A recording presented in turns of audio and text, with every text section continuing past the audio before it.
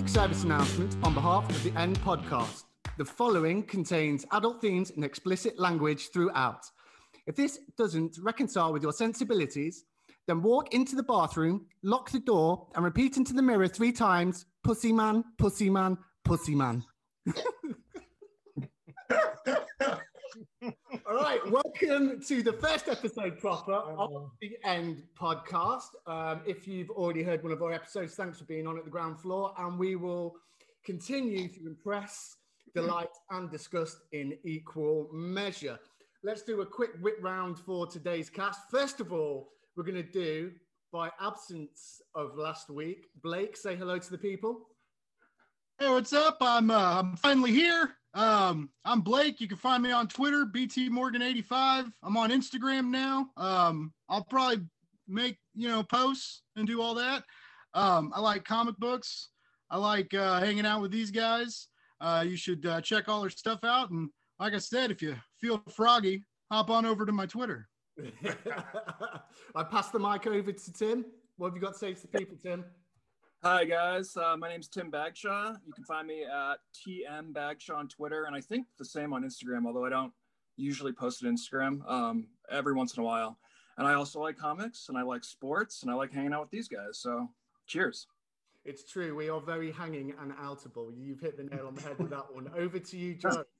Yeah. Hey, it's Joe Paquette. You can find me at 00 Joe Paquette on Twitter.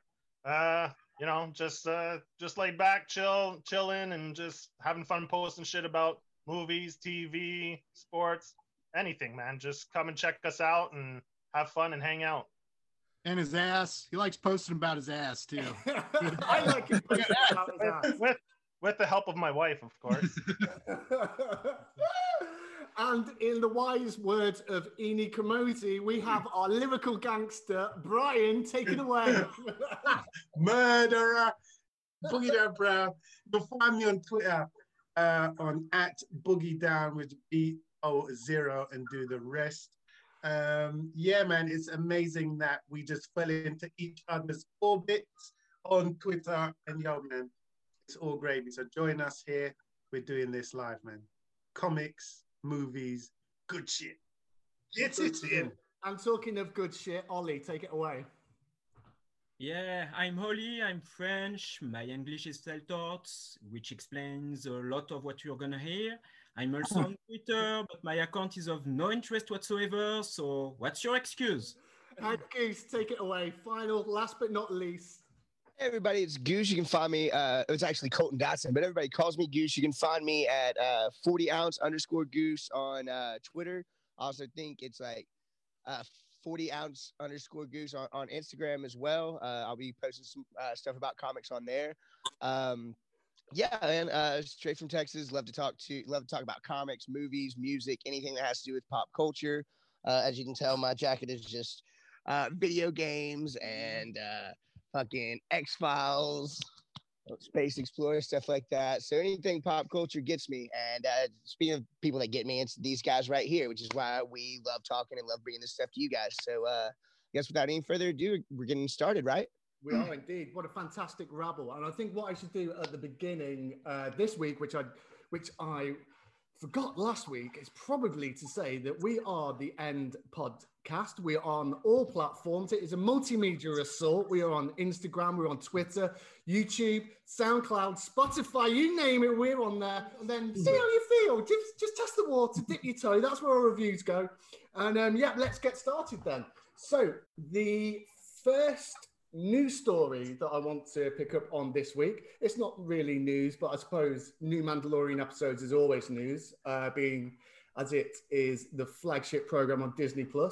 So we're going to discuss the first couple of episodes, and if you would like to take it away, please, Brian.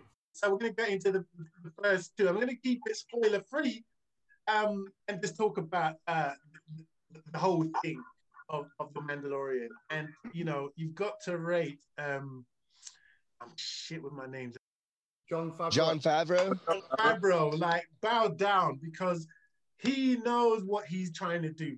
What makes the Mandalorian fucking so watchable is that everyone knows something about Star Wars. You don't have to be a neat geek nerd or anything. because this, a la Rogue One, is just set in its own sphere of existence. And what it takes are the beautiful things about that frontier ship. You know, the frontier, the Badlands, you know, the kind of things that are out there, you don't know what you're going to discover. And he embodies all the elements of a Ronin or wolf and lone coven wolf, which is the absolute quintessential thing that they're doing here. And it really, really works. So first thing is get into the Mandalorian. You don't have to know anything about Star Wars. You'll see stuff and go, oh, I remember him. So the great thing about this is it's Star Wars adjacent. You don't have to be in the Skywalker ethos or anything like that. So it just makes it awesome. Now, there's a key thing about the Mandalorians, and you understand their culture, you understand their creed, and their whole raison d'etre, their reason for being. And what's happening is that Mando wants to return the child to where he comes from, okay? And that's the premise. And he starts questing. So he has to go to A to find the B to get to C, right? But it's not straightforward. You guys can talk about the ins and outs, but I've painted the spoiler-free imagery for you to go with. Oh, it was a vivid tapestry. I feel like I'm standing at the foot of the Sistine Chapel, just looking up in adoration. It was a beautiful passage of description. Thank you very much, Brian. Thinking about a couple of things that you touched on is, I feel that the Mandalorian is kind of like a Batman that you can actually believe. Like, he has this great problem-solving ability. He's a badass. He can use weaponry, but he also has to take a punch. It's not just like he doesn't have plot armor. Like, you feel that he could potentially lose at any point. And that sort of last Ronin, almost Western feel to it that Logan did as well. How would you put it? Yeah. It's an intergalactic spaghetti Western. Bring those words together. Like, it's a beautiful. I love it. I was just gonna touch on what Blake said. That's what I've been looking at it as. I think Brian mentioned Lone Wolf and Cub, but I really do get Lone Wolf and Cub in a spaghetti Western, intergalactic spaghetti Western vibe. Yeah. I do want to point out before we go any further, did y'all notice in the cantina and Mos Eisley when old girl sat down, there was a blaster mark on the wall behind her? That's from Greedo. After he gets shot by Han. But that's quite a big deal. He shot first. It's a very big deal because, look, Han Solo is a rogue. Han Solo is a dirty, devilish, nasty, like scruffy nerf herder. You know what I'm saying? That dude he's a smuggler. There's nothing good or decent about him. And so, like, when he's out there shooting first, the only reason they changed that shit up is they're trying to turn him into some hero. Yeah, he's a hero, but he's an anti-hero. Why do you think he gets the princess? Because she wasn't going to hook up with her brother. That's the only reason. Oh, you beat me to it. I completely agree that, just building on what you guys said, that you do not have to be embedded in Star Wars canon to enjoy this show, which I think makes it a perfect sort of vehicle for Disney Plus, because you're going to have so many subscribers to that who may or may not be subscribers to Disney Plus because they're Star Wars fans, but it's an entry point for all those people to sort of get into that Star Wars adjacent universe and maybe check out further stuff. And the way they create the show, I think, speaks to that, because the show has the Star Wars aesthetic. It's got, like, you know, space battles, weird creatures, a big bad that the morally ambiguous hero has to fight. It's based on the sort of monster of the week model. So it's sort of like, it's like, it's not really episodic. It's different. It's really, really in that way. Some review site just recently said, it may have been Nerdist, but it doesn't matter because I disagree with them. But they were like, they said the second episode was filler. And I was like, fuck you, man. If this is how the new season of Mandalorian is going to be, in every episode, I mean, yeah, there's an end goal. He's traveling looking for other Mandalorians. But if every episode is like him versus a giant fucking crazy whatever, like, I am here for it. I am totally. Yeah, totally. That's what made, if you remember, like the X-Files back in the day, I mean, people, the most popular episodes were always the Monster of the Week episodes. People love those. It's good to have an underlying current of an ongoing story, but the really fun ones, the ones that kind of step aside and tell just a discrete story. And we can't move on without bringing up is it Oliphants? Timothy Tim. That's what I'm calling it. He's just supreme now. I think through the roles and the variety of roles that he's taken on as well. When you look at this being sci-fi, and then he did. Oh, what's the one where he's got the dead wife that's eating people? Santa Clarita Diet. Santa Clarita Diet. Yeah. Oh yes, so funny. Yeah, he is legitimately, like, his timing is just perfect. And then before that, he was doing the sort of Western in Justified, and he's got such a range. And to see him in this now, there's an expectancy for performance, but he has that kind of boyish rogue, like he'd be good to go on the piss with, but you wouldn't trust him with your missus. I'll say this: I don't know if y'all remember, but he played the bad in The Girl Next Door, that comedy from 2004, and so he played like the porn stars like handler or whatever, and like he had that boyish charm, and he was really funny, but he also like had that bit where he's like, oh, he's funny, but that dude could be dangerous. And then I saw him in Hitman, and I've liked him since then, man. Everything he's been in is spot on. He was a good Hitman. I like that. And not even forgetting Deadwood. That's where I first saw him.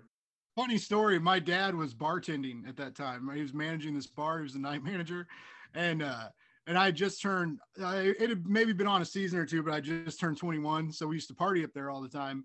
And my dad was obsessed with the show, and he would call people cocksuckers.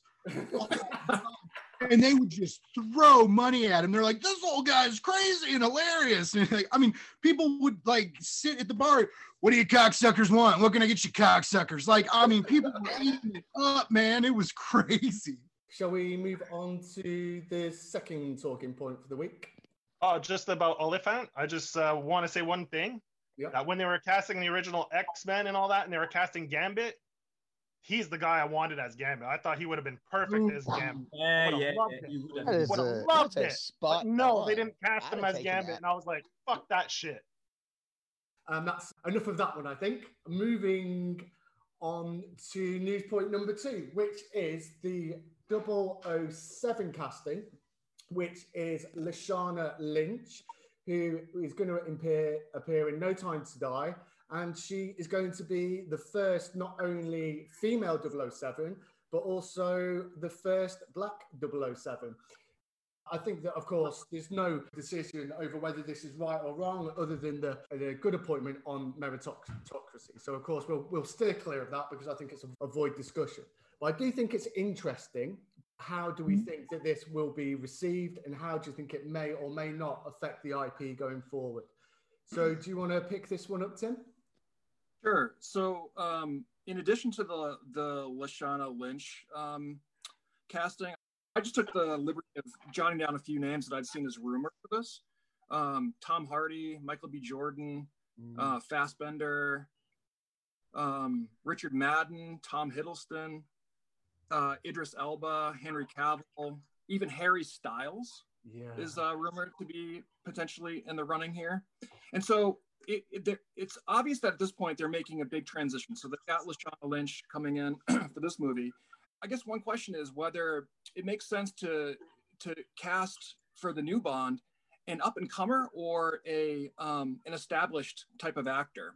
I always thought that it made sense to do an up-and-comer. I mean, for instance, like Daniel Craig, he was not a huge star before he got the Bond role. Not at all. I think that really works, and that's sort of part of the Bond tradition. But you have to wonder, I mean, whether one of these up-and-coming actors would actually want this role. I don't think it's like necessarily a slam dunk. So obviously it's going to make your career, but it also will define your career in the sense that it might be hard to get roles after your Bond, right? Just like Daniel Craig has said, he's like, it's sort of typecast me. I mean, he's tried to move out of the Bond shadow, but that's one of the issues he's raised.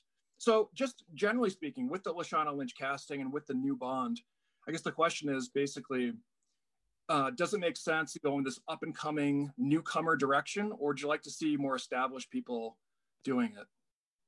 I think it's quite one of the interesting things that you brought up was the typecasting, and I think it makes me laugh. I can't bring myself to say Craig. Daniel Craig. Craig. What Daniel Craig's done well is he's done the James Gunn way of doing it. One for them, one for me. And he did, was it Logan Lucky? He did Knives Out, and he's managed to build up this portfolio. And I think the way that he walked into the role really was because he did the best audition he could, and that was in Layer Cake, where he was pretty much playing a James Bond character without playing a James Bond character. I'll say this about Bond, this theory that all of the James Bonds are different people, and that James Bond and 007 are in fact the code names. And so I'd like to see them expand on that. And like you said, with the I'd like to see an up and comer. But you know what, man? If they're gonna make a old girl James Bond, I'm all for it. I'm all for it. Well, there's been like two consistents in every James Bond movie. All right. There's two beautiful people. There's one man. There's one woman. Okay. And they kick people's asses. And, you know, typically it's been the man has been Bond. All right. But yeah, let's switch it. Let's have the woman be Bond. Yeah. We can get some sexy stud, big name actor to be the side piece. Yeah. Oh, dude. Roles, man. Like, man, Idris Elba. If you want a sexy man piece, put him in there. Fuck. That's a chunk of beef right there, my friend. Jason Momoa? You're skipping on Jason Momoa? That dude is a god. No way, man. I'm out. That man makes my loins quiver. Man. What really excites me is production-wise to have Phoebe Waller-Bridge, the author of Fleabag, and was working on Killing Eve now, writing the thing. Because I'm hoping she's gonna bring a better sensibility to the project and work on some of the more problematic things, especially with female characters. Like in the last Bond, there was this widow, and she's grieving, but she meets Bond, and she sleeps with him. Isn't it within like a 3-day cycle when she's hooking up with him? Or something like that. The husband dies. It's like literally. Grief does things to people, dude. Grief does things to people. Yeah, usually crying and locking yourself. Not this much. I'd like to expand on what Ollie said about the dolls. Look back to Live and Let Die. Who was the actress Grace Jones. Yeah, you were talking. That was a step in a different direction when they went with that, because like you want to talk about strong, powerful women. Like, dude, there's not a guy or anybody on this podcast that she couldn't like beat the shit out of. I'd ask her to repay her handsomely. Yeah. Like, please, like, strangle me to death between those incredible thighs. Yeah. Anyways, not the point. I think it's going to be really interesting to see if a female-led action film can survive at the box office without it fitting into an ongoing continuity like the DCEU and the MCU. I think it would be good because it'll put the argument to bed together, but I think before we've seen connected cinematic universes, there's a reason why, for example, Charlize Theron or Scarlett Johansson, the box office returns are proportionate to how much the leads get paid. And when you're only probably receiving 30, 35, 40 million for films like Lucy or Aeon Flux and things like that, that when you compare it to a Mark Wahlberg or Dwayne The Rock Johnson, who are incomparable in terms of actual acting ability, but when they're a bankable brand that you can bring into a film, then that's why they're going to get paid more. So I think this would be really exciting. I don't want to call it experiment because that's, verging on derogatory, but I think it would be good to firmly put a stamp on it after this. And Black Widow coming up as well, of course, but I think that's got the connective tissue to the MCU, so it's buoyed by that. So I think that's a really interesting thing that we might be able to see. Activity will draw buzz too, because everybody's going to complain about a female Bond. Like, not everybody, but a large percentage of internet bags are going to complain about it. So that alone will generate buzz, which I think will help a lot with box office. Yeah. What do you guys think about potentially keeping Bond in the more traditional acting appointment, and then possibly of expanding the universe in the way that Civil War did with a Black Panther or a Spider-Man, and then having spin-out characters from that and trying to expand the IP and having a Bond film every year? Do you think this is potentially a missed opportunity, or do you think that's a road they can still go down? I think that would work if they were doing that on a designated streaming service. So if they had the IP to do it like, you know, do a film and do a spin-off and then have a series, because as we discussed last week, the budgets for these series now is ridiculous. They're movie level production. So you could easily do that. But I'm not sure if that kind of genre has got that pull. The death of superhero movies would have to be there. And then the resurgence of, you know, the action hero and Western. I think we've seen with series like Alien probably 10 years ago, and Jack Reacher's done pretty well. I think that James Bond is probably the last big cinematic IP that doesn't have an ongoing TV series. What's his name? Trevelyan from GoldenEye, who's 006. So we know we have different agents. We know we have different M's now with what was that, Skyfall, that they showed, like M switching out. And so like they've been setting it up. I wouldn't mind seeing an expanded universe if we're talking about keeping Bond as a primarily male character, but introducing Lashana Lynch. Yeah, if we have her introduced in as, say, 008, and we have a new agent, and we can get like spin-offs of that, because we've already seen it can be successful in other mediums. When you look at even with IDW that's been pushing out 007 comics the past couple of years. If the Watchmen series is anything to go by, that woman lead shit is dead, because that was fucking tremendous. Like every episode, I was just like, amazing. The quality is just wow. No character was just a byproduct of a throwaway. No.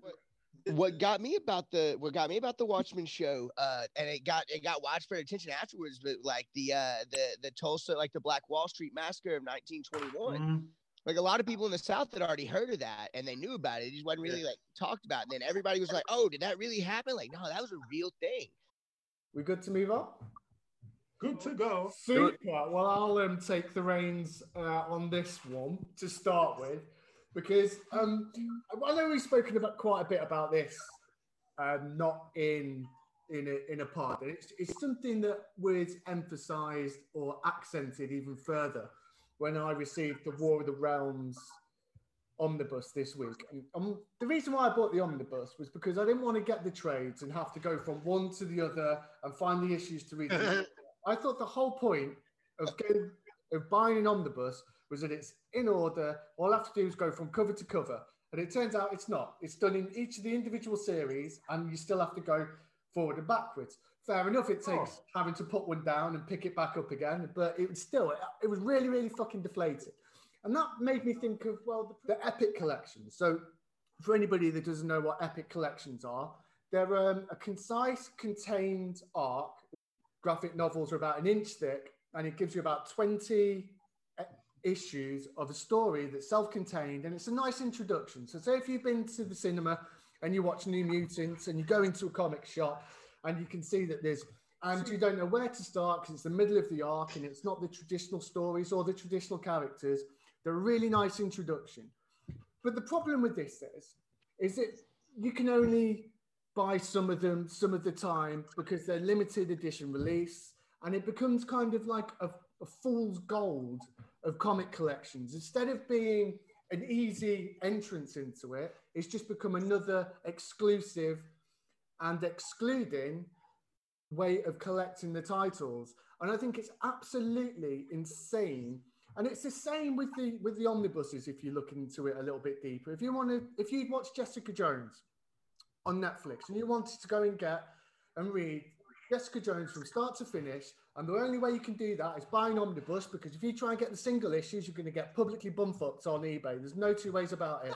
People are getting scalped by people that buy them up, that wait for the runs to end out, and then they sell them on eBay. These are supposed to be easy access to collectors and new fans of things that have been out of print, who weren't able to get the single issues at the time.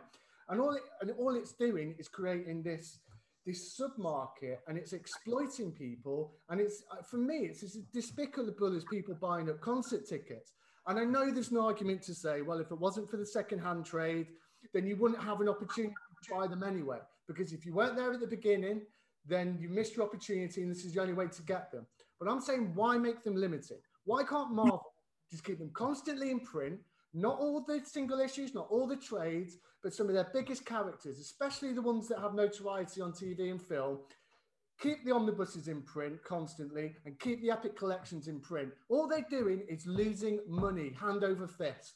Because I tell you what, as soon as I found out about the epic collections, I wouldn't fucking need any of them by now. And I would have had Blake egging me on because he would have had to have done the same thing. And they would have had so much money from me. But instead, I'm trying to buy them secondhand off eBay. And that's not giving any more money to any creatives or any publishers.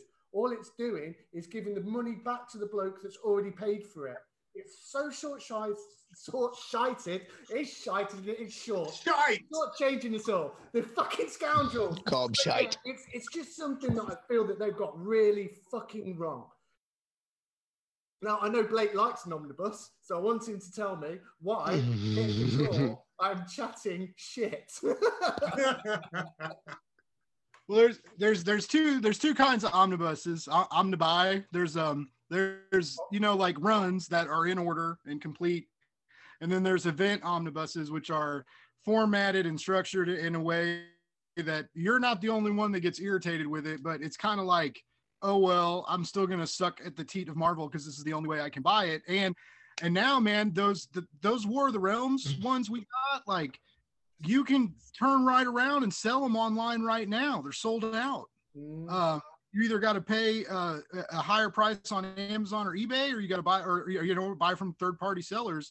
Yeah. People are fighting for them right now. So you have to like pre-order everything, especially if you don't want to pay cover for them, which is the only way I can afford them, is because I can't pay $125 a book.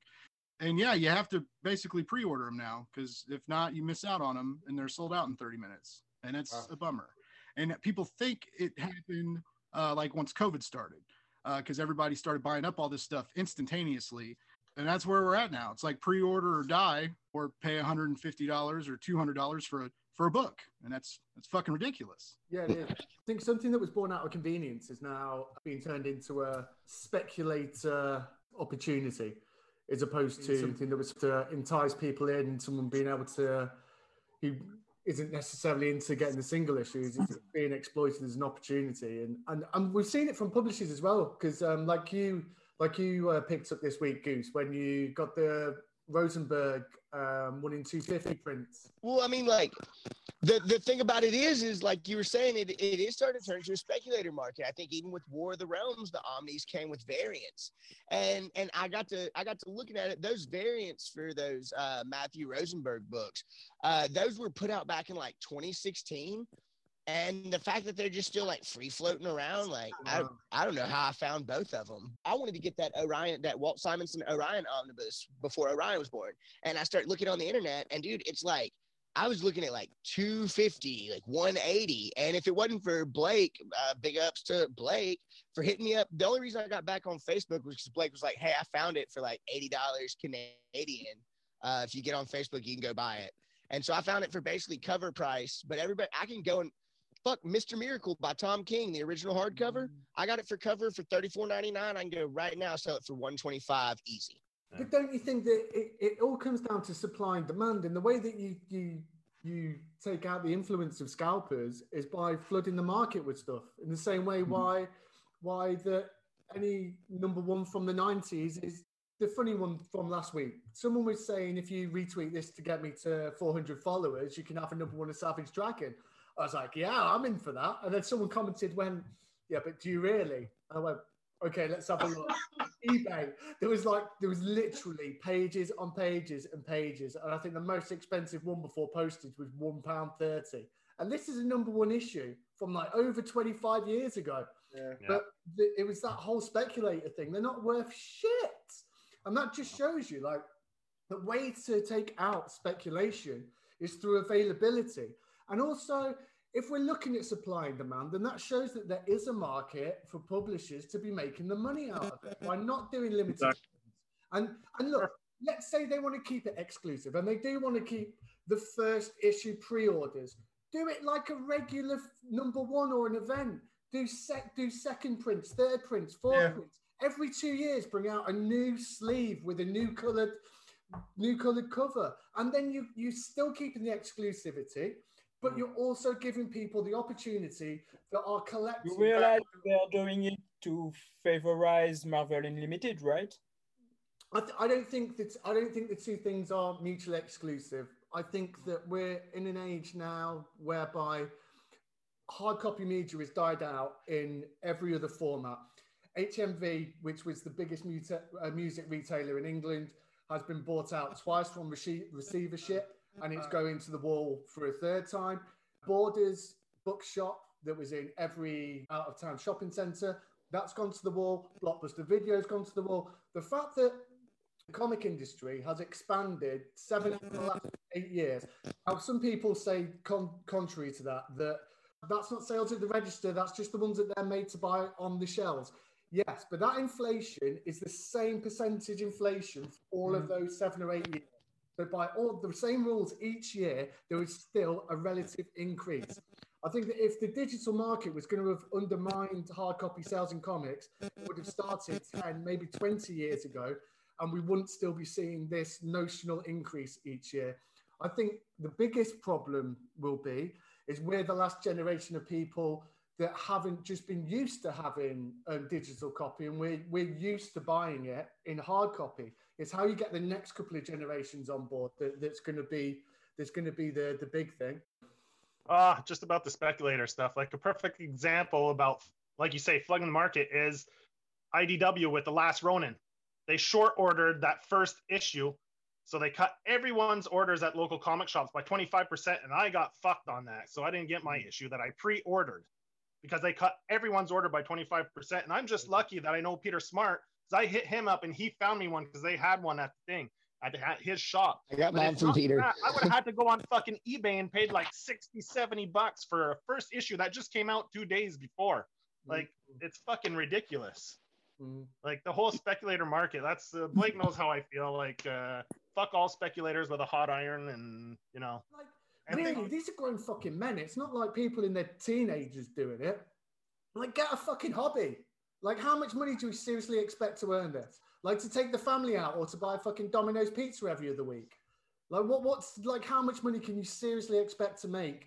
But I mean, the worst part is a lot of these people, they don't even enjoy fucking comics. They just know it's going out there. They buy them up and sell them. They don't even read this fucking shit. And then people like me and you guys that enjoy these fucking stories and read them, we have to pay like 10 times more cover price just to be able to read these fucking stories. It's ridiculous. What really pisses me off is the speculation on the Epic collection books. Yeah. Because the entire purpose of those was to make out of print comic runs affordable and available. Yep. And so when you hit a speculation market on that, it's not just disappointing because you can't get the issues. It's like a slap in the face. It's insulting. The fact that they will not publish these. It's infuriating.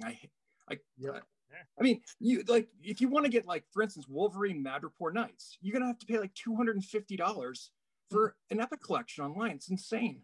It fucking boils my piss. It's the same with not the only one. What's the Daredevil one, Blake? What's the Daredevil one that struggled to get hold of? Oh yeah, Heart of Darkness. Yeah, you can, like, again, you get into like 200, 250 quid.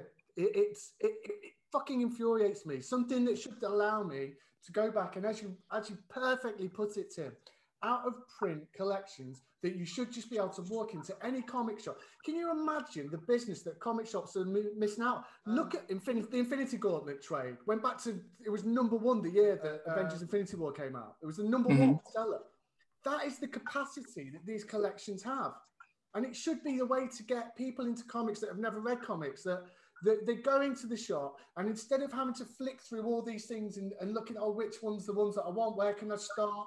Oh, well, you probably want this, but maybe wait a couple of issues for this one to run out. You can go, there you go. If you like that, come back to me once you're familiar with the characters, and then we can talk about each week what's a good place to start with the single issues if you want to. But it's not. It's not. taking it away from the shops, it's taking it away from the fans, and it's taking money, legitimate money, out of the pockets of people that should be getting it and sending it to independent people that are unscrupulous. Honestly, it just fucking boils my piss. I think we did that one good. I think we got some real feeling behind that. And I think something else that we have real feeling for, and that is Jeff Lemire. Now, the people that don't know Jeff Lemire is, he started out as a political cartoonist and released an Eisner, was it Eisner nominated or winning Essex County, which were 3 self-contained stories about a young boy becoming a man in where is Essex County? Ontario. Wisconsin. From that, he was offered a exclusive contract with DC with the specific aim of revamping the flailing Green Arrow story, which he had much accolades for. And he went on to write Justice League Dark and a couple of other things before switching to Marvel. He did critically acclaimed Thanos, Moon Knight, and Old Man Logan runs. 3 things that should never have had the plaudits they did, especially Old Man Logan, because there was no way that that story should have worked, but it was absolutely pristine. Of course, in the background, he was working on his own creator-owned stuff like Black Hammer, Sweet Tooth, Ascender, and many others. So to open the discussion, would you like to take it away, Joe? Yeah, for sure. Well, we were talking about age before, and I think this factors into why I like Lemire so much, is he was born a year before me. So he's 44 years old. I'm 43. So I think I was exposed to a lot of the same cultural things he is. And I think that comes through in his work. And that's why it resonates with me so much. You know, like, and I was looking into it. And this guy started off in film school. And he transitioned to comics because he's more of a solitary. He's a little more introverted. So he figured comics was like a better branch for him because he didn't have to deal with people as much. So that, I thought that was really interesting. And to do a shout back to before, when we're talking about Watchmen, he's pretty good friends with Damon Lindelof, right? Is that the name? Lindelof? Yeah. Anyway, he's pretty good friends with him, because if you read the forewords in Sweet Tooth and stuff, this guy writes a lot of the forewords for his Sweet Tooth. So he's pretty good chums with this guy. So, you know, like, he's got some ties. And this guy's work is, as far as I'm concerned, is second to none. But he doesn't get as much press because, like I said, he's a little more introverted. He's more of a solitary person, so he doesn't get on Twitter like, let's say, a Snyder or a Katz. You know, he's not out there putting his shit out there. It's strict business for him. Like, he goes on Twitter, it's strictly business. So he doesn't have that same allure, that rock star, that superstar, but his work, the quality of his work is just as good as these guys, if not better, as far as I'm concerned. So, but he doesn't hustle like those other guys. But man, his work speaks for himself. You give this guy a shot and you'll be a fan for life. For life. Yeah, I think it's one of the things that I picked up on there that you were saying. He's quite introverted, and he suffered with anxiety and depression quite severely until his early 30s. So that takes him right up to Essex County. And I think one of the things that he struggled with to start with was being propelled into the spotlight. And I think that transpired through his DC work as well. That he said it was like a treadmill, that with writing to a monthly solicit, that he likes to be, for example, he had 24 issues of Black Hammer written before it even came out. I mean, he likes to really plan and plan and plan. So the monthly grind of the solicit schedule really took its toll on him, I think. And one of the reasons why he's left superhero comics and the big 2 behind. I wanted to say about what Joe is saying. When you say he's not hustling, I disagree in that sense. He's not hustling on a social form, but man, is there anybody putting out as much consistent and as much incredible work as Jeff Lemire? I don't think so. Everybody on this pod knows Donny Cates is probably my favorite writer, but the best writer in comics right now, Jeff Lemire, hands down. Anything he puts out, not only is it able to just grab you emotionally, such as Matt, we were talking about Frog Catchers the other night. He did all of that. God, it took me 2 reads and it still hit me hard each time. Black Hammer. Oh God, Black Hammer's incredible. All the stuff that he did with Black Hammer, Hammer 45. What'd you say, Blake?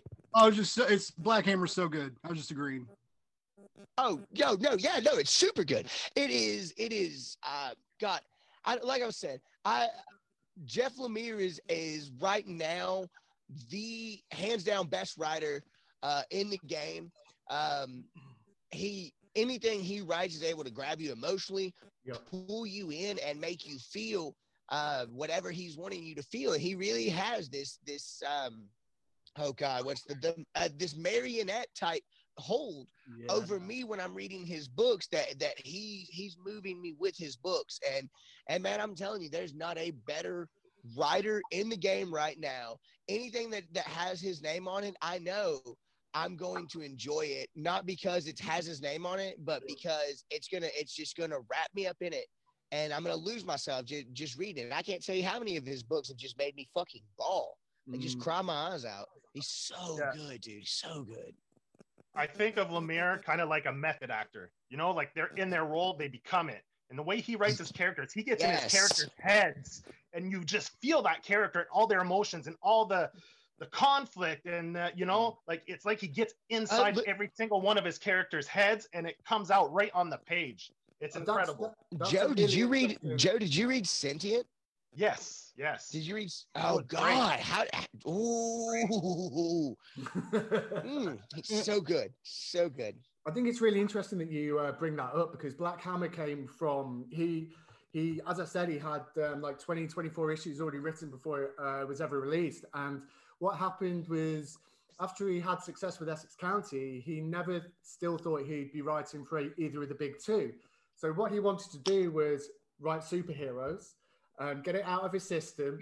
But he thought, I can't do a superhero title that is conducive to the same tropes.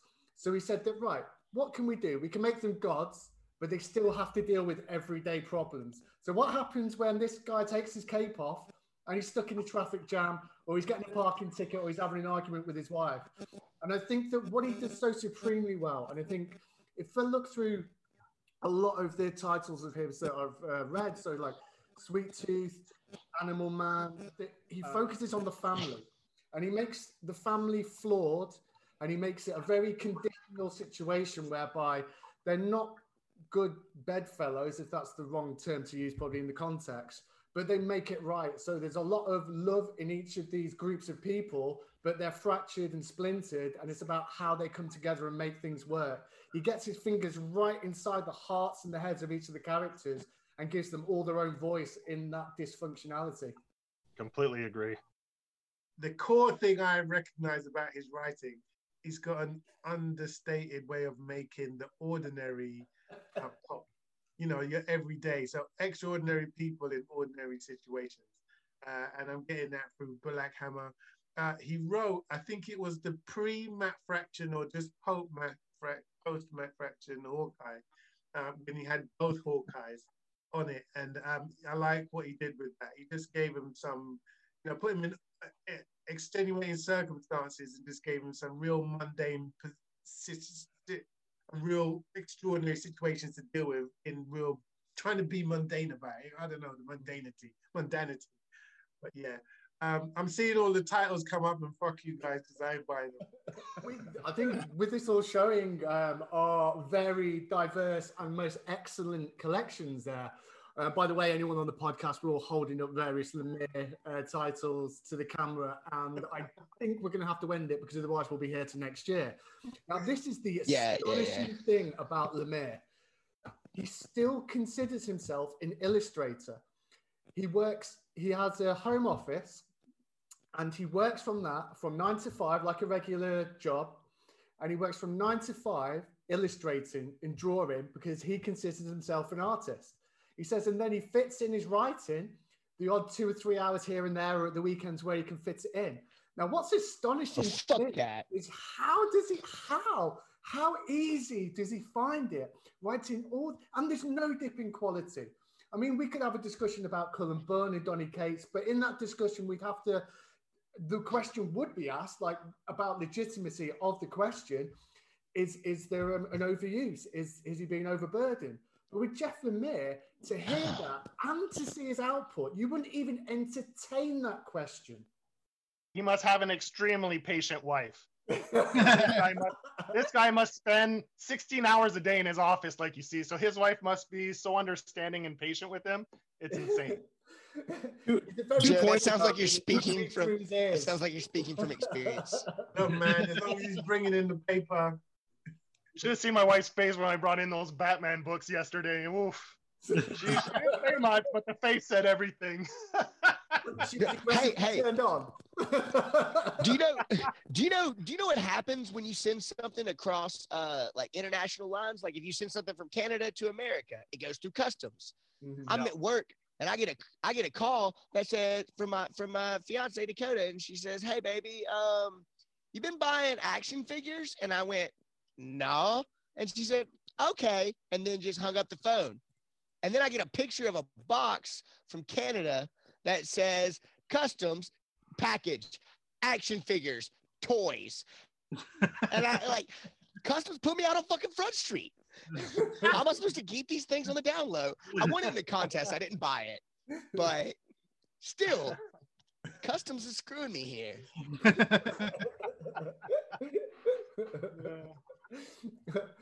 So I think one of the titles that stood out to me, and I'd probably put it in my top 5 of all time, including everything, is Sweet Tooth. I think that the character developments and the arcs, there's scenes in that, like I find it, sometimes I get a bit of a heavy heart and sometimes I get excited, and specifically actually looking at something, I'm going off topic a little bit, like The Walking Dead. And actually the only Marvel characters to have ever done this are the X-Men, whereby you can turn a page and I'm in such disbelief, I freeze and look at it, and then I have to read the last 4 pages because that seriously could not have happened, just to make sure I've not missed anything and there's nothing to come, and I have to go feel through it, and then I just stare at the page.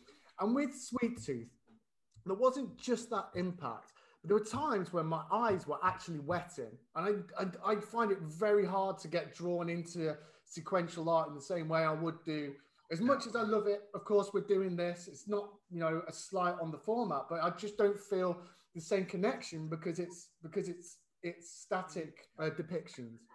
But with Sweet Tooth, just you don't know if they're going to win at the end of it, and you don't know if they can even win by the end of it.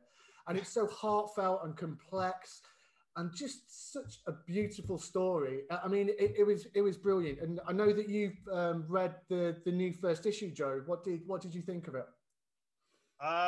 It was okay, but I don't know what the fuck's going on in it. So I can't wait for that second issue because I don't know if he's in he's in a dream, or if he's attached to a machine. He's like in a matrix, because I don't know. It's fucked up. I don't know where I am. He's young again. And it's a whole nother story that doesn't seem like it's connected to the original book. So I don't know where he's going with this. It's very, so far I don't see too many connections to the original stories. So I don't really know. It was, it's Sweet Tooth. It's Jeff Lemire, so I like it. And he's definitely, he's going somewhere with this. So I'm not gonna say it was bad or anything, because sometimes, you got to get 2 or 3 issues in before things start to come together and make sense. But but I'm gonna come back to, like you were saying, how it was making you, gets you emotion. The Sweet Tooth series was the first comic series that I read that actually made me cry. Yeah. I'm reading this in bed and I'm starting to tear up, and my wife's looking at me. She's like, "Are you fucking crying?" What? No. What are you talking about? Because she hadn't read it yet. So like she's looking at me like, and I'm fucking in bed reading this, and I start getting a tear coming down my eye. She's like, "What the fuck? Like, what's going on?" So anyway, and Jeff Lemire, like this Sweet Tooth, Jeff Lemire's Sweet Tooth and Terry Moore's Rachel Rising, the combination of these 2 books together got my wife into comics, and now she reads almost as many comics as I do, thanks to Sweet Tooth and Rachel Rising. Like the combination of those 2, I made my wife read those back to back. And now she's a comic fan now. Well, that's awesome, man. Oh, just 2 points about Lemire that I have. The first is just how remarkable the scope of his sort of genius is. So what he's able to do just on a variety of different types of books. So we talked about how with this Big 2 stuff, you have these legacy characters with their own with all their continuity behind him, and he's able to write really fresh and exciting stuff. So rescuing Green Arrow, writing what is now an iconic Animal Man run, the stuff he did for Marvel, right? Like Thanos and Moon Knight now I think are like in some ways definitive. So he's able to do that. And he's able to, and he's also able to do a complete world building. So he built out Black Hammer and he has all these side titles that spin out of it. That's amazing. And then also in his independent work, he's able to write these very small, intimate stories that have, like Roughneck about domestic violence, Essex County about, sort of nostalgia and small time life. So that's one thing, is just the scope of how great he is in different types of books. And the other thing I wanted to highlight is his cartooning, his art style. He only does that in his own books, right? He's not going to draw the Green Arrow book, obviously, but he's doing, like, in his own independent work, he does a lot of the illustrations, and it so perfectly fits the themes that he's trying to advance. So for instance, like, talked about Essex County, you've got, like, it almost has like a sketch-like quality, his drawings. And there it's like a black and white, very sketch-like quality. It really serves the themes of like nostalgia and memory. Yeah. And then a book like Sweet Tooth, which we talked about, it's an incredible book, and the illustrations do the same thing. So it's got the Lemire like sketch-like quality, sort of washed out colors. And that book is an adult book. It's a Vertigo book with a child protagonist. So it really invites the reader to sort of think back on their own childhood.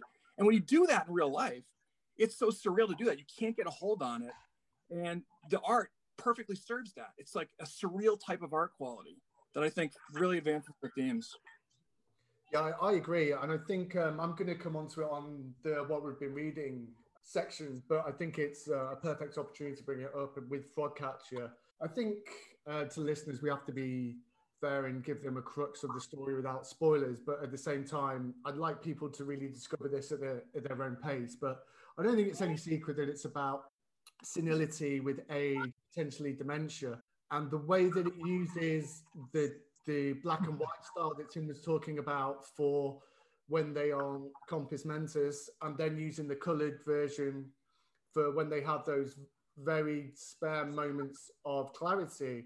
And I think that really was a pitch perfect way of using his style, and also the way that the art looked when he was going through this kind of dream state was ghostly, it was wispy, it was sort of like light and almost aerated, that you couldn't catch it or touch it or place it.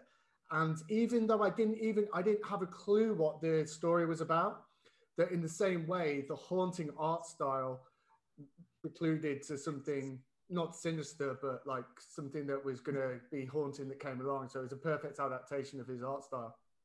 Yeah, I think the fact that he writes and illustrates his own work, you're not giving a script off to someone else where they got to try to get inside your head to see what you're thinking. Like he's telling the story from both points of view, from the writing to the illustration. So he knows exactly what he wants to see on that page. And I think that helps tell or project that emotion he wants. So he doesn't have to try to explain it to someone because it's him. And I think that just adds to the story so much. And I also like that he knows how to use capture and release, that at times dialogue isn't necessary, and when it's used to impact a story, and how to use a spacing of a cell spacing on a page, whether it's the progressive fading or bringing in of different things, or whether it's the size of them and when to use splash panels. It's a really astute skill, and it has to be something that's entirely instinctive. Just explained his job right there. Like as an illustrator, you'll have that shit down pat. And coming from movie, you'll have to understand how this shit's gonna look. Yeah. So he's an artist. And like you just said, so we started the conversation going like, how is he an artist when he's such a fantastic writer? But you guys, I've been listening, and you guys just totally justify that he is scripting, directing, executive producing this shit, so he knows exactly how the fuck it's supposed to come. It's his exact vision. And on that topic, actually, he's probably one of the most successful conversion to film and television at the moment. There's a multidiscipline film and TV series for Black Hammer, which is in pre-production, and he's writing the scripts. He's also writing the scripts for Essex County, which was actually being filmed in Canada before lockdown happened. Yep. But he didn't write the original script for Essex County, and he read what the other person who originally wrote it, and he didn't like it. Okay. So he rewrote it, and he submitted it on Twitter about the month of January. He submitted a picture of his script for the pilot. So because I think that Essex County is extremely personal to him. Yeah, that's one of his first big books. It's even named after the place he's born, right? So I think he saw it and he's like, no, this is me, this is mine. So he redid it and he wrote the script for the pilot himself. And Descender was originally Sony bought the rights to do the movie for Descender, but just recently there's a Canadian production company called Lark Productions that bought the rights to do a TV series of Descender. Oh, and Sweet Tooth's being done as well, isn't it?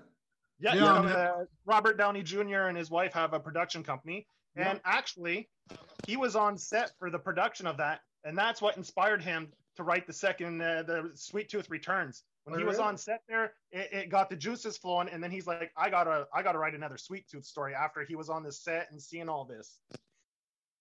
We will go on to our what we've been reading, and I think that there is going to be a fair amount of Lemire. So if you have your 3 titles and you want to do a little bit of your Lemire research, then I think we'll quite happily bring that in and bend the rules a little bit this week.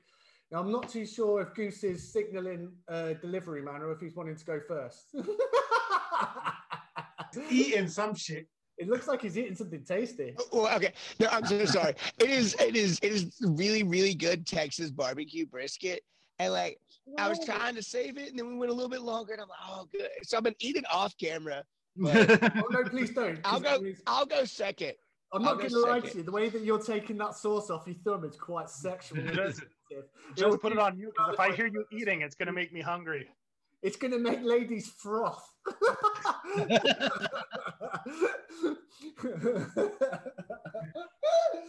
Okay, Blake, do you want to take the lead on this one?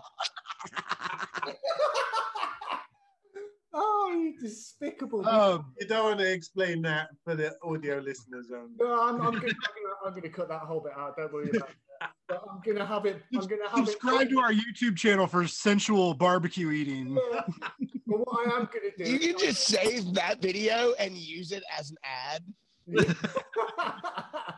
And I'm also going to have it saved to a USB and have it on one of those motion photograph frames and just have it next to my bed.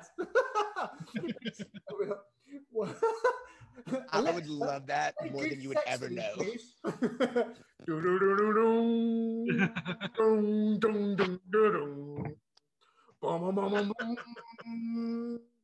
going to talk about sex food. That's pretty. It looks sensational. Wow. Right, onto our final part of this show. That's where we share our week's reads. I think that being as we've all been swatting upon Lemire this week, that if we want to slide maybe a couple of extra ones, of course, it was a particularly slow news week, so we did quite well to fumble through what we had. So if you want to slide a few Lemire in there, like a couple of salacious fingers. I'm not going to say it. I can't say it. Oh, okay, just Phil. You can say it. You can slip those fingers into Goose's food, into Goose's barbecue rack. That's what we're calling it, the BBQ. Okay, Blake, what you been reading? Tell the people. All right. Well, finally, after some delays, The Last Ronin finally appeared.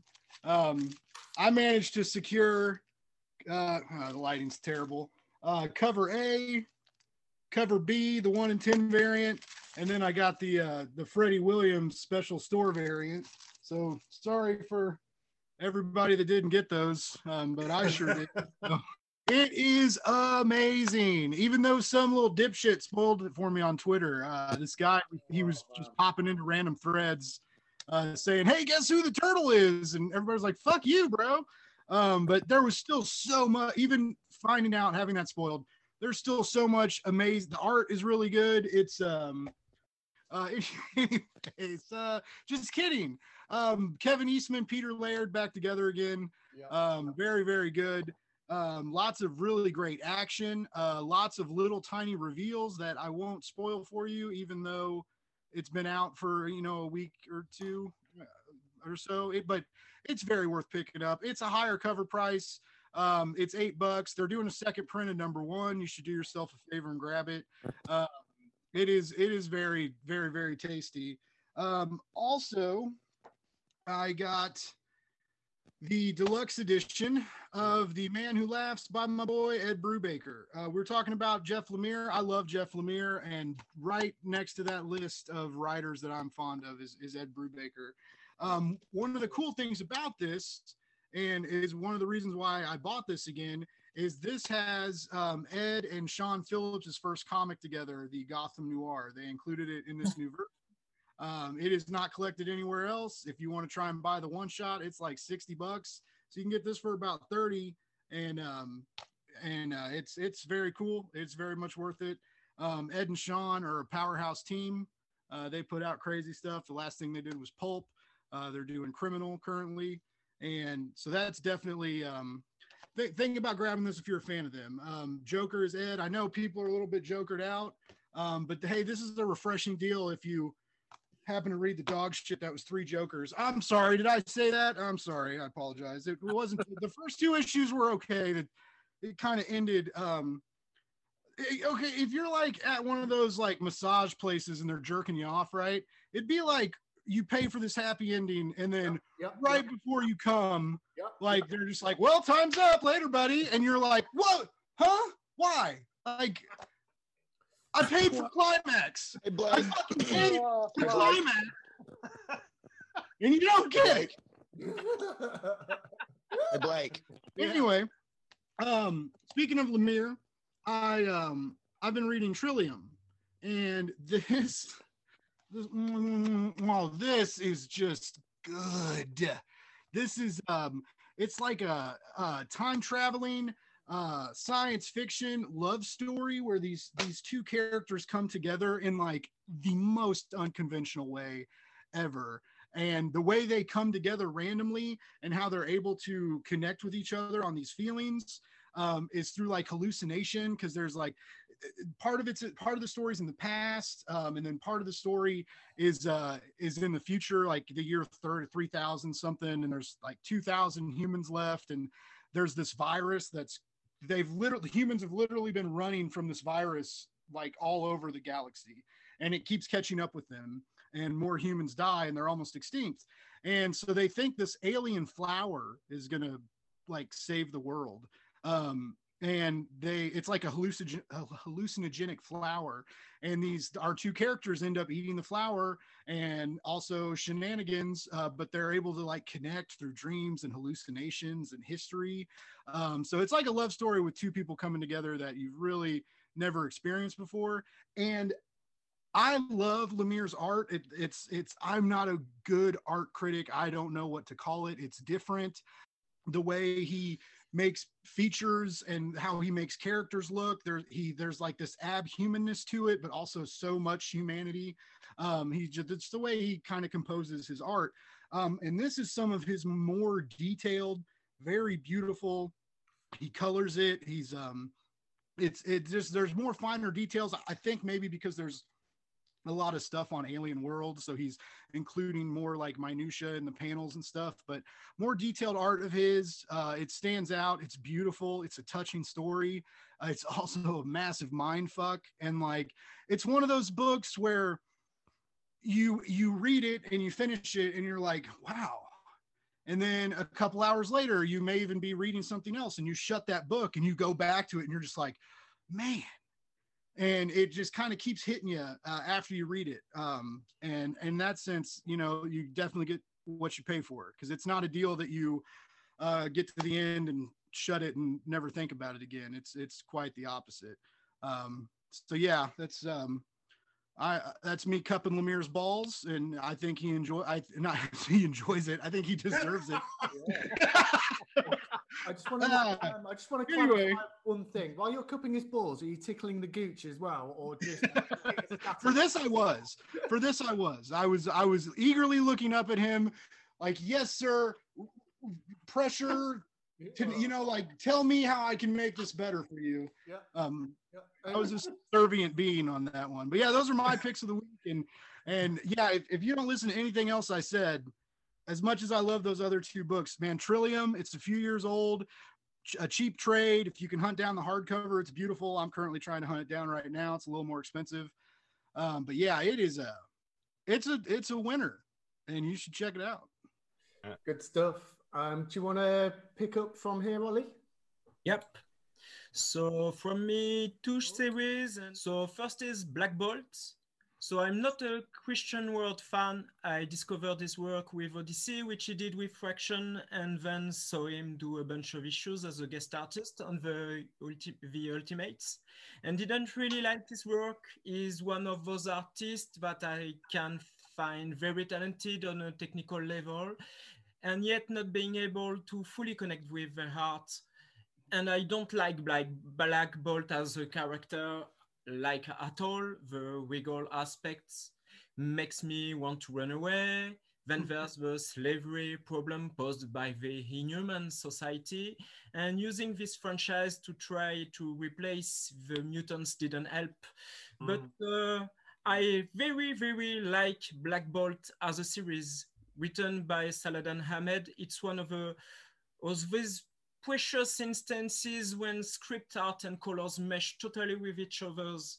Black Bolt is one of the most cohesive series I've ever read. It's a thorough exploration of a character that doesn't shy away from exploring all of his flaws. The series is 12 issues long, but I think the first 6 of them are the most interesting in the way they have to put Black Bolt in front of others that aren't afraid of calling him out. The relationship built with Crusher Quill is especially interesting in that aspect.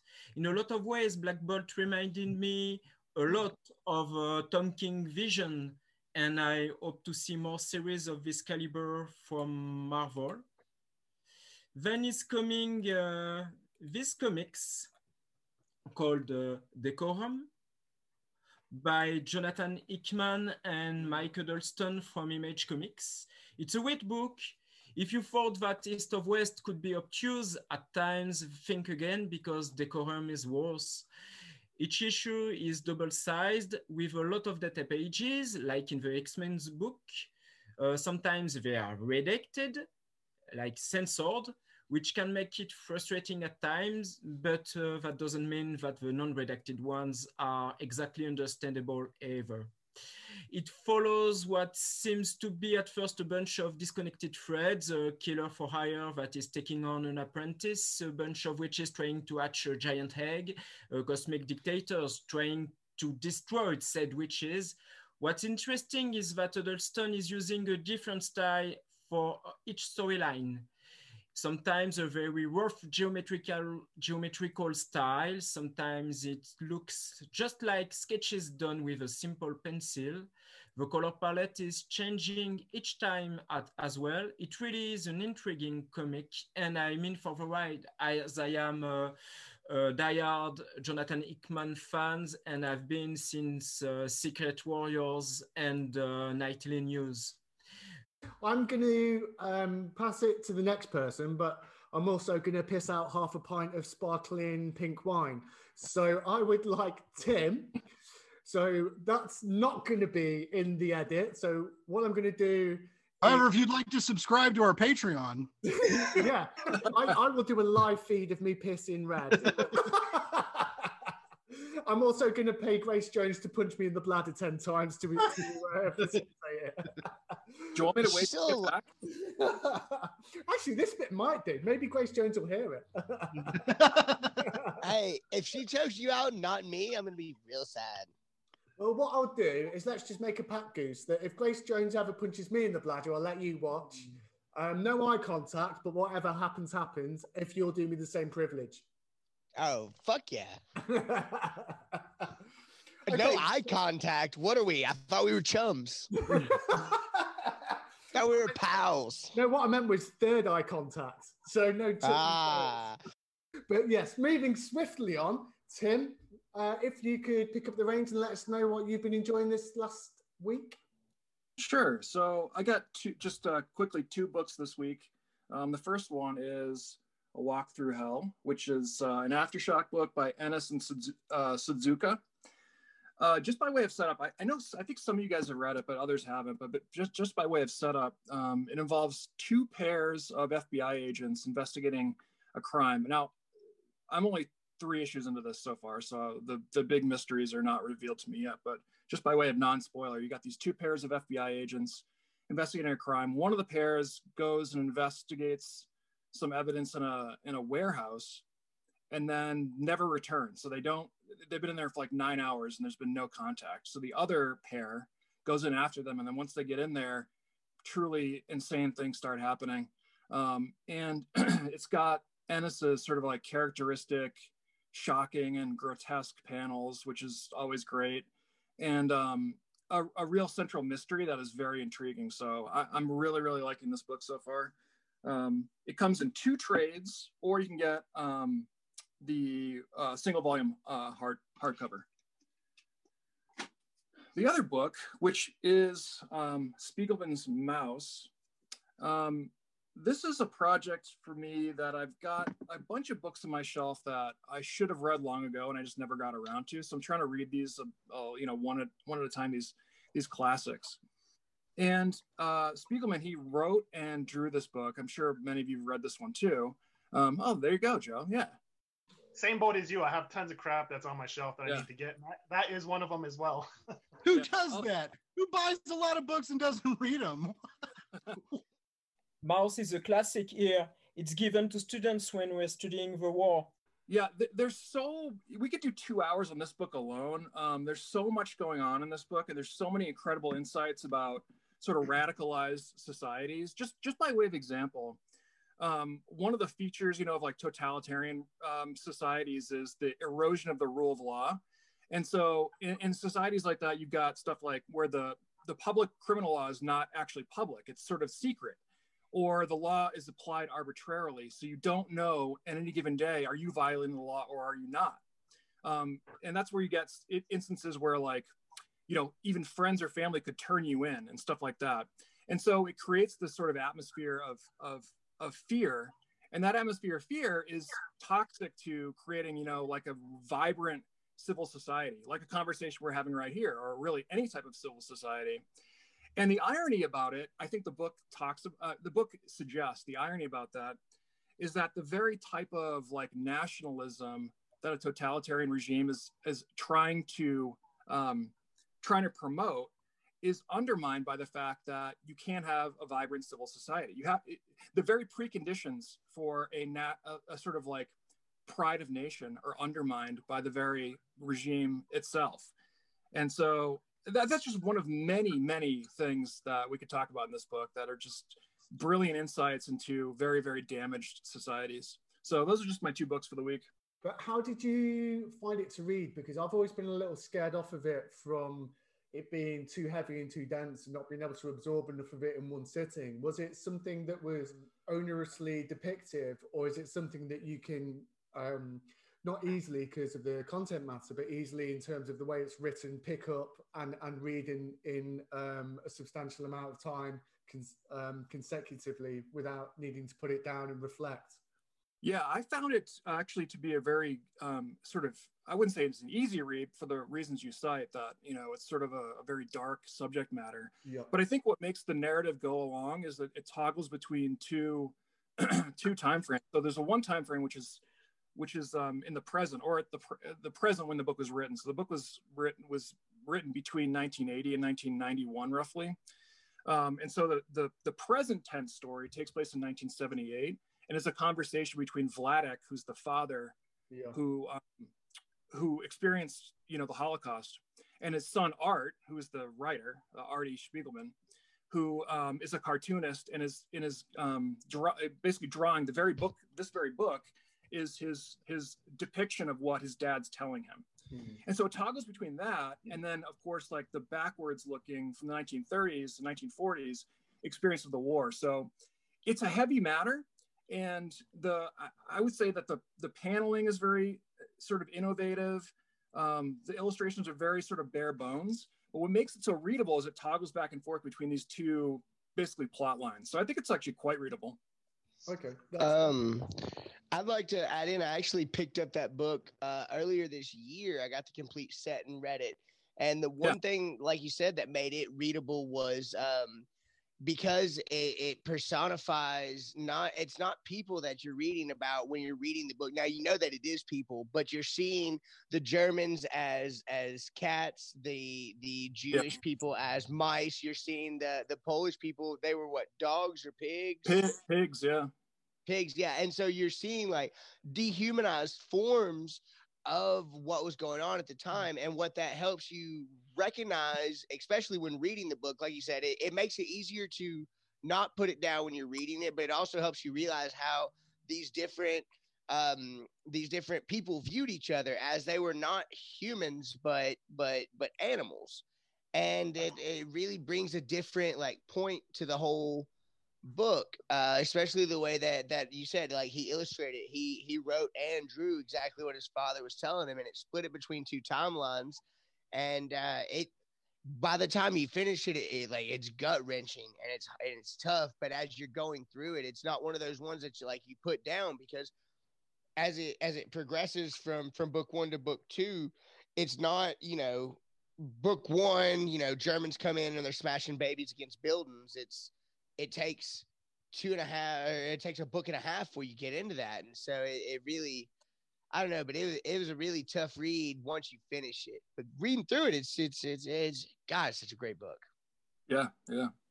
It's the only, I think, graphic novel to ever get a Pulitzer Prize in America, and they created a special Pulitzer just for it. Wow. So, no, I didn't know that. Yeah, it's a classic. Yeah. Yeah, thanks, Tim. That was fantastic. Sure. So, Joe, do you want to pick up? Sure. I'll just retouch on. I already talked about it, so I'll go through my DC, which is Sweet Tooth. We already talked about it, so I'll just touch on it super quick. So as we know, Jeff Lemire wrote, draw it. The colorist was Jose Villarrudia, and the lettering was by Steve Wands. And like I said, I don't know what's going on in this. It's in the beginning, I forgot it was written 300 years later. So is it clones of the characters? I have no idea. They haven't really revealed. There's the two main characters meet at the end, and you don't know what the hell's going on. And so then we got to wait for issue 2 to know what's going on there. After, my second book was Wolverine, White, Black, and Blood.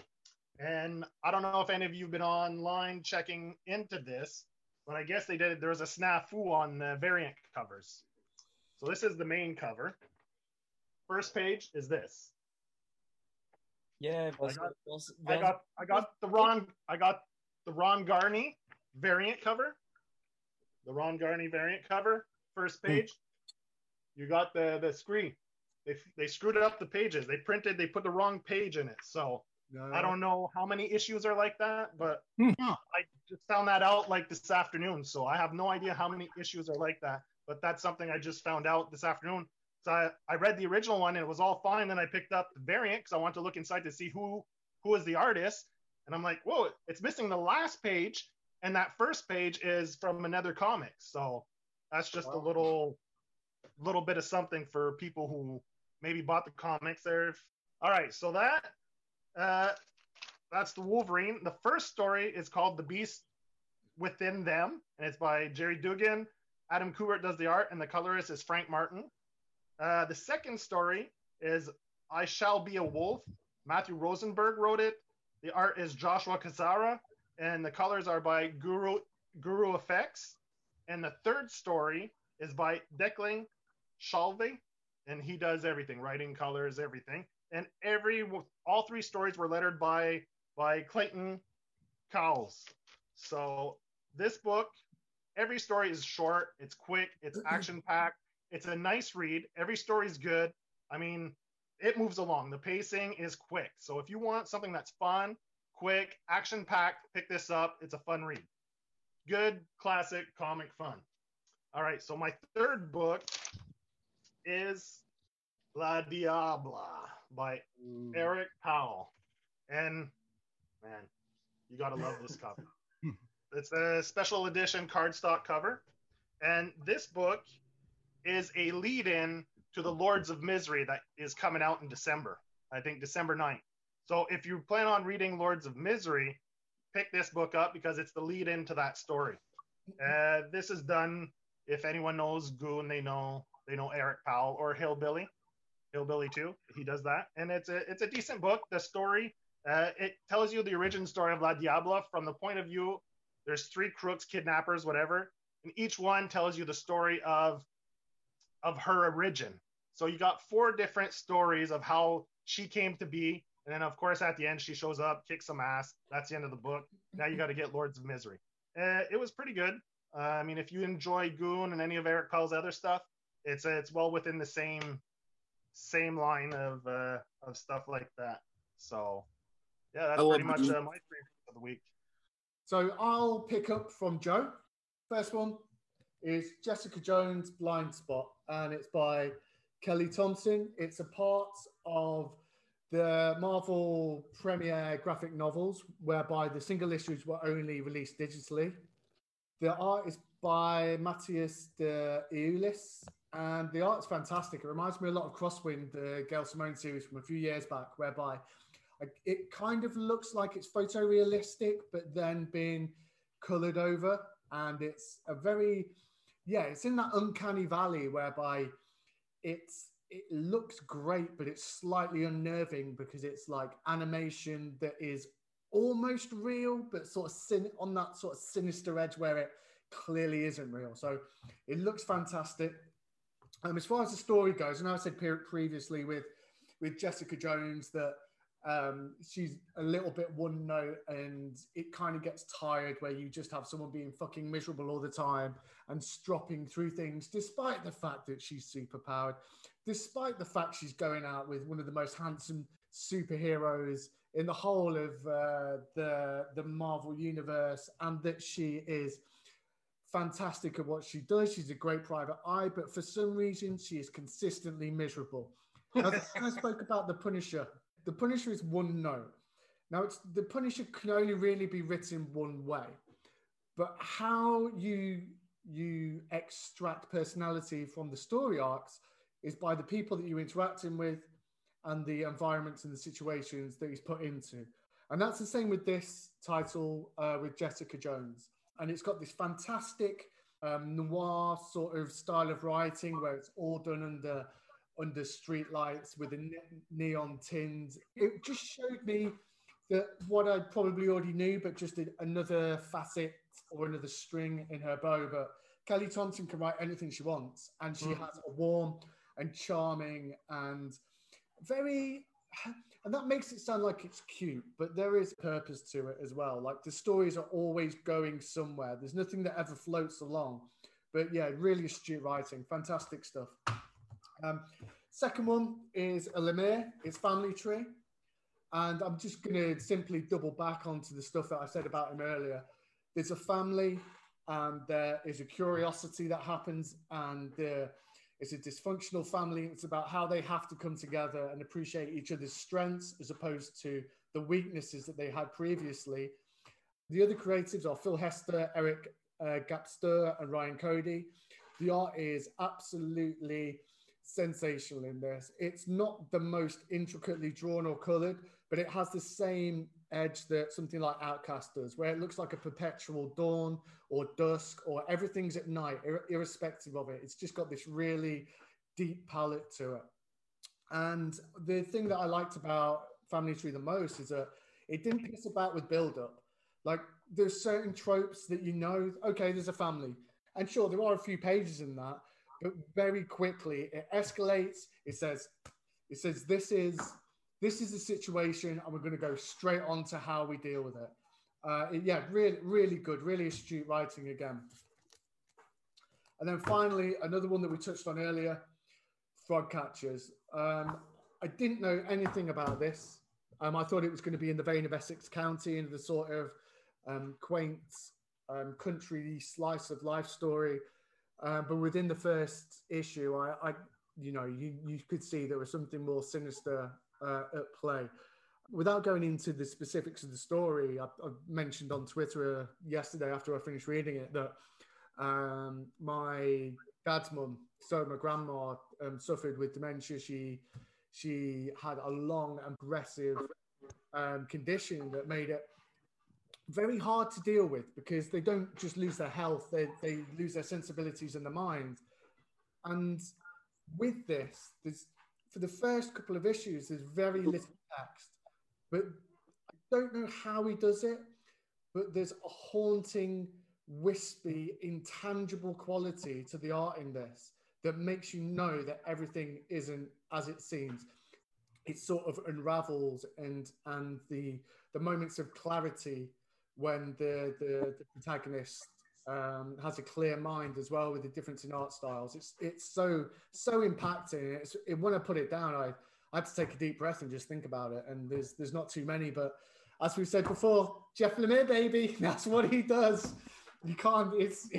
You get value for money because you're going to be thinking about that for days afterwards. Yeah. So another one from Lemire that I enjoyed so much, and I think that leaves us with Brian. Yes.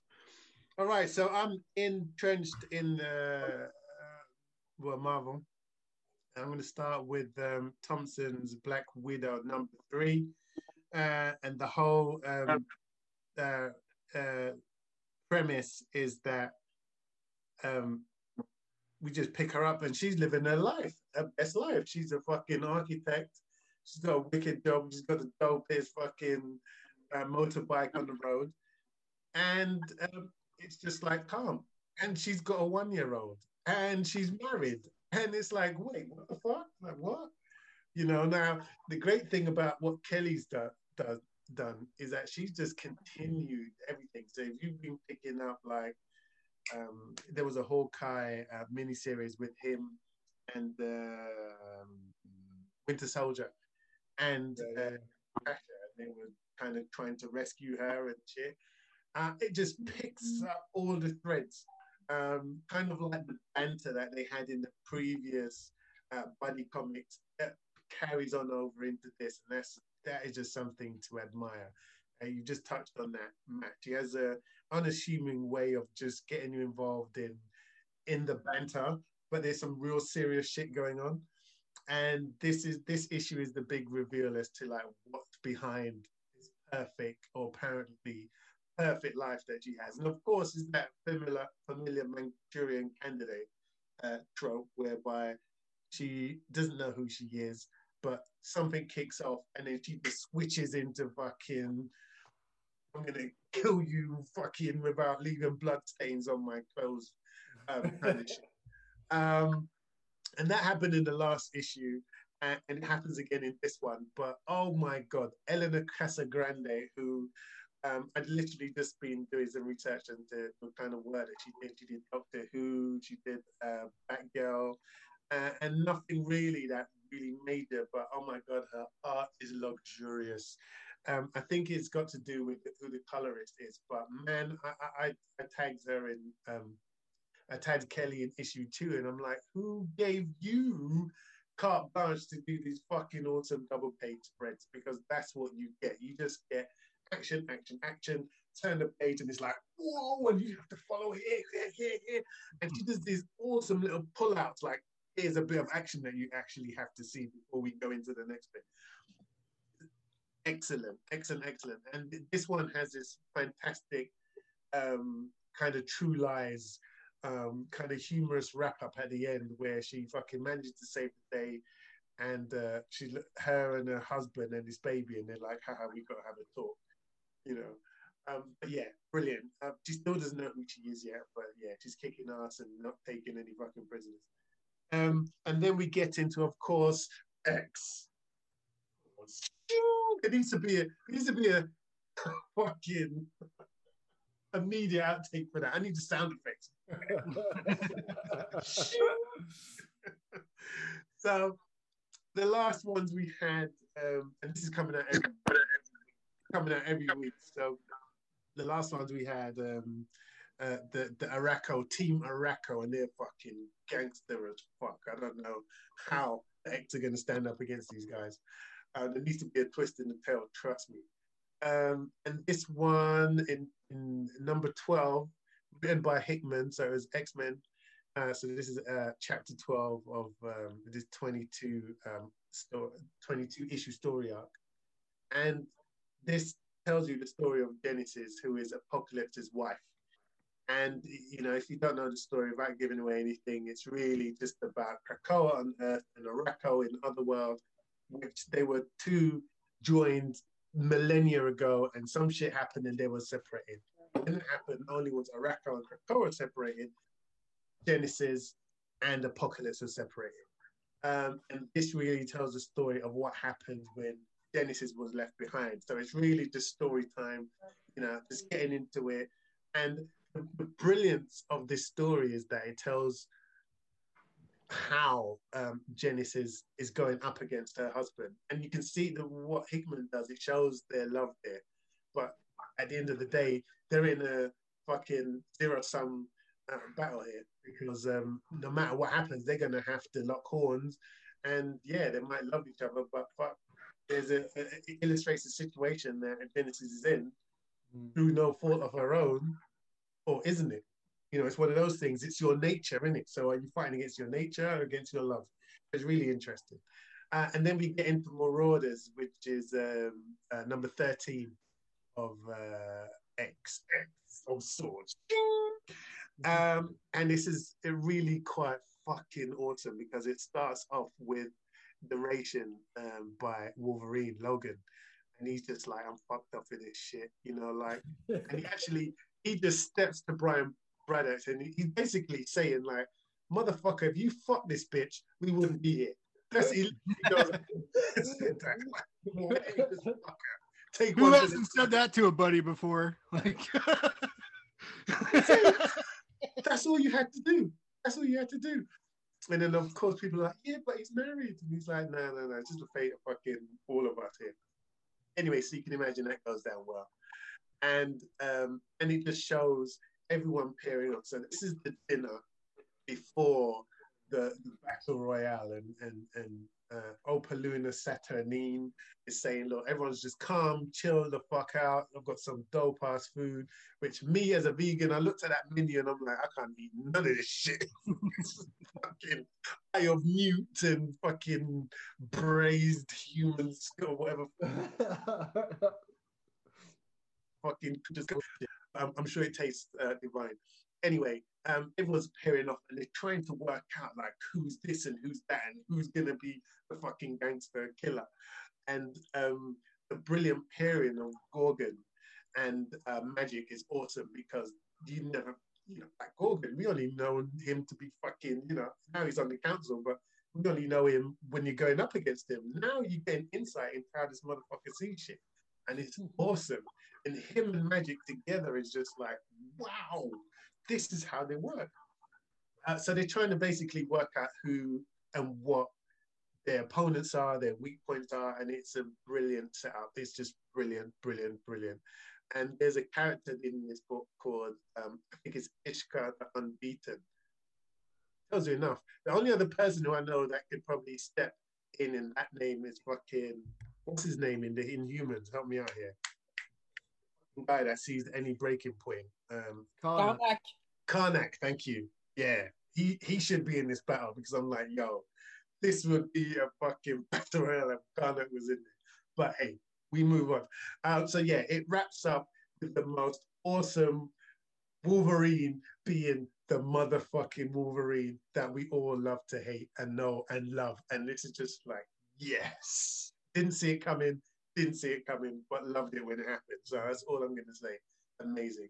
And then the last book of this week was Crossover by Cates. Actually, I didn't actually say so. Marauders written by Duggan. And there it is. Joe Parquette is holding it up. Crossover. So look, I love the cover. I love the premise. And the premise is basically that what's really real. I love those deep philosophical motherfucking jits. And the narration is by the protagonist. I think her name is Ellie, which is short for ellipsis. And then she goes into what her parents were thinking when they gave her that name.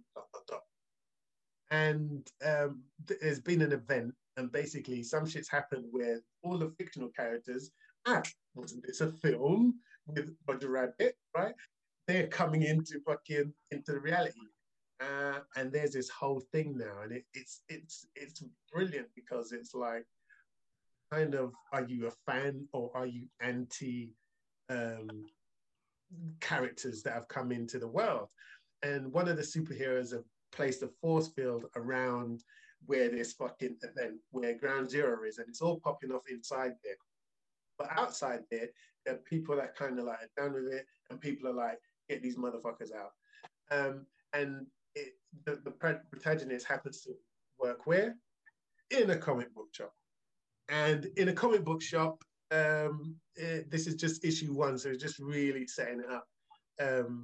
The thing that happens is that one of the characters happens to be in the comic book shop. And what happens is when people see this person, they're like, shit, and they're running and trying to get the fuck out, like, oh my God, we're gonna leave. And then it gets real off key because one of the preacher's son manages to throw a fucking Molotov cocktail in there, like, because everyone's vaping and, like, you know, there's one of them in there, burn it down to the fucking ground. So it's just like, so you get it, but you want to know, like, okay, why are people so anti whatever the fuck's going on? And there's a brilliant little reveal there which shows that they may actually, and I don't know if they got the properties, if Duggan's got the properties to do this, but he said he's had this idea for years. There may actually be some fucking guest appearances from the illustration that the comic book character drew of who helped her escape. Okay. Allude to, you know, one of the biggest characters in ever. So I'm not going to say who, but yeah, if they get to do that, it's great. If it's an allegorical, depending on how to pull it off, great. So as a first issue, it does what it needs to do. But yeah, you can't say much. You just got to see where this arc goes. What do you reckon about that, Joe? Because I know you picked it up too.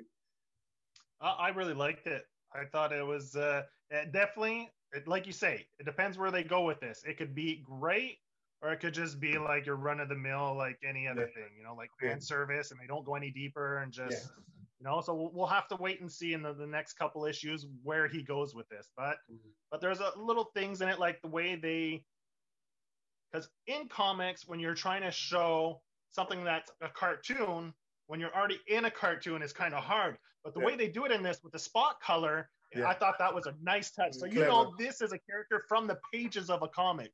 That was a beautiful touch. Like the art, you can't say anything bad about the art in this. They did a spot on job in the way they presented it.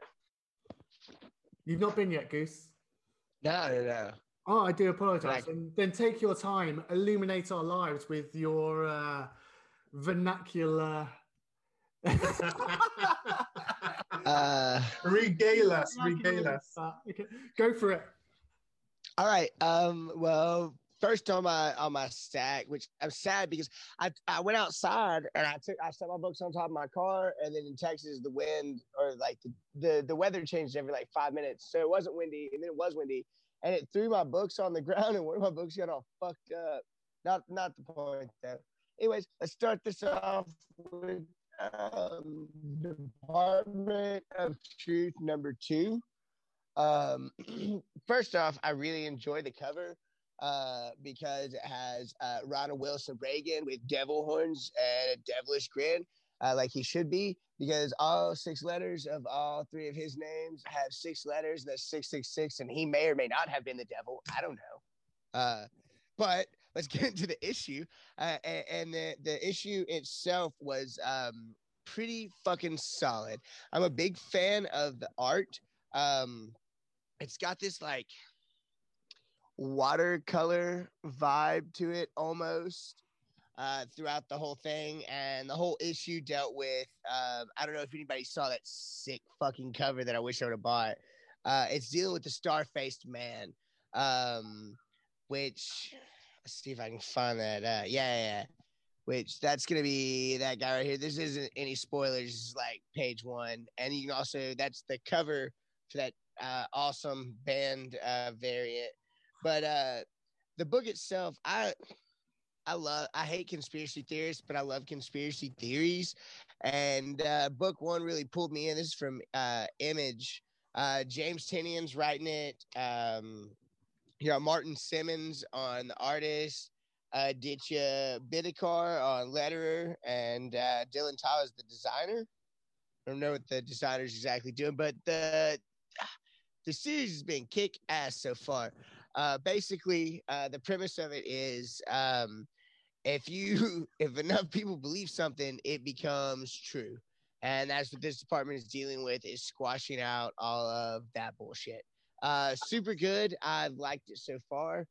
Issue 1 and issue 2 both been real great, but basically anything I've read from Tinian this year has been just stupid incredible, and I absolutely love it.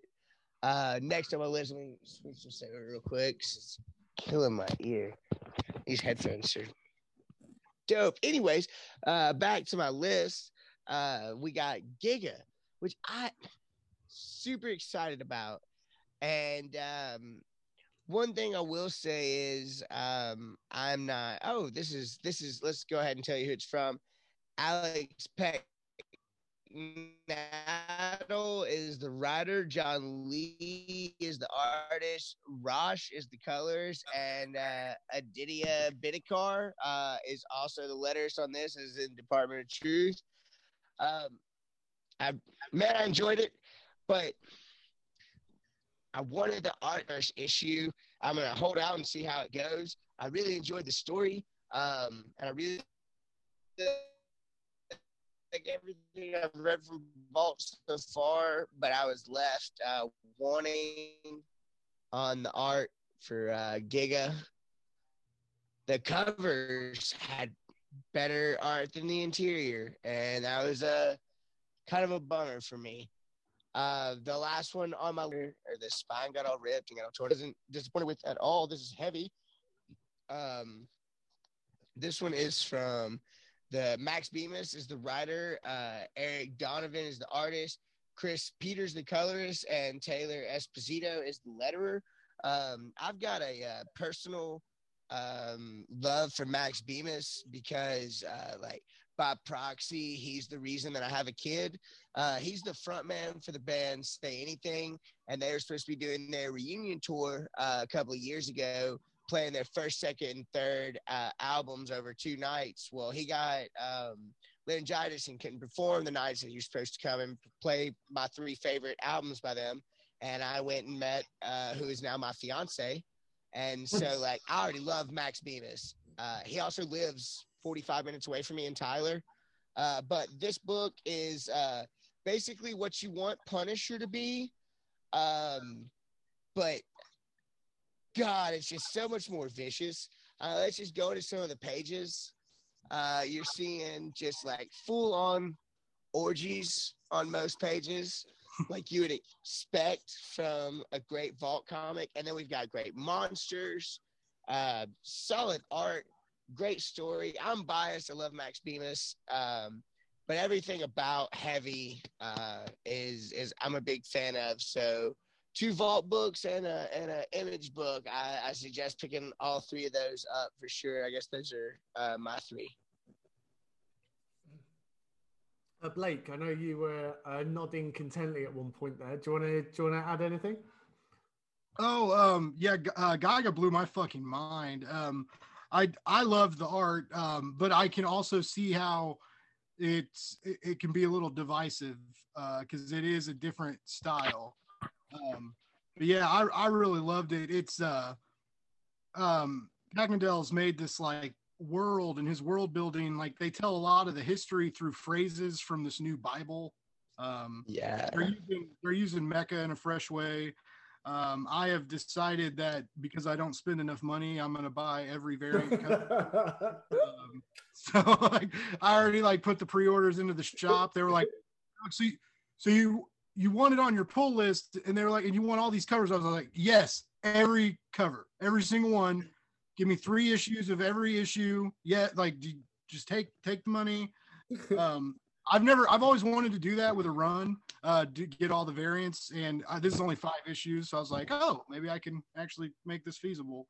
But yeah, I really dug it. I recommend picking it up. Oh, listen, I loved everything about it. The world building was great. Like you said, the way that they're introducing like the Mecca is incredible, especially with this new Bible, everything like that. But what I meant by the art is when I saw the covers and I saw what was going on, I'm a big fan of mechs. I've done a little bit of the gunplay. I love a lot of the old gunplay, or not gunplay, but the Gundam mech or Gundam animes and stuff like that. And so I was really excited going into this. But what underwhelmed me really was it looked almost like something you would see on an online comic as far as art and shading went, and it didn't detract from the story. The story itself was great, and I really enjoyed it, but the art did leave me wanting more. Not, with the exception of the lush landscapes that you would see in the backgrounds, that was what I was looking for. And man, I got a bunch of the covers too. I got that Marvel homage cover that they had, and I got the other one. I'm big RIP to that fucking rip on the cover you got, dude. I was bummed as shit to see that. Fucking, I don't mean to bring it up, but dude, that is the absolute worst. But no, those are my 3, and like I really enjoyed all of them. Vault has not dropped a single thing. I'm really on this indie kick with Vault and AWA. Who's another one? Boom has just been putting out book after book after book of incredible shit. Anyway, they're all 3 great books. I recommend picking them up. They've got the Goose Juice bookmark stamp on them. I think it's probably a good time to, as the charming introduction says, say toodle pip. So, Joe, do you want to address? Yeah, I just wanted to give a shout out to a Twitter peep, Jeff, better known as Whiskey Bro on Twitter, contacted me last night and wanted to ask me if I had any traits kicking around that I could give him to send to his brother who's overseas serving. So I said, no problem. And I said I'd give him a shout out. So to Jeff and Chris, Jeff's taking care of you, Chris. He's sending you some books. These are the ones that we're sending. They're going to be coming to you overseas so you can get your comic fix while you're serving everyone back here at home.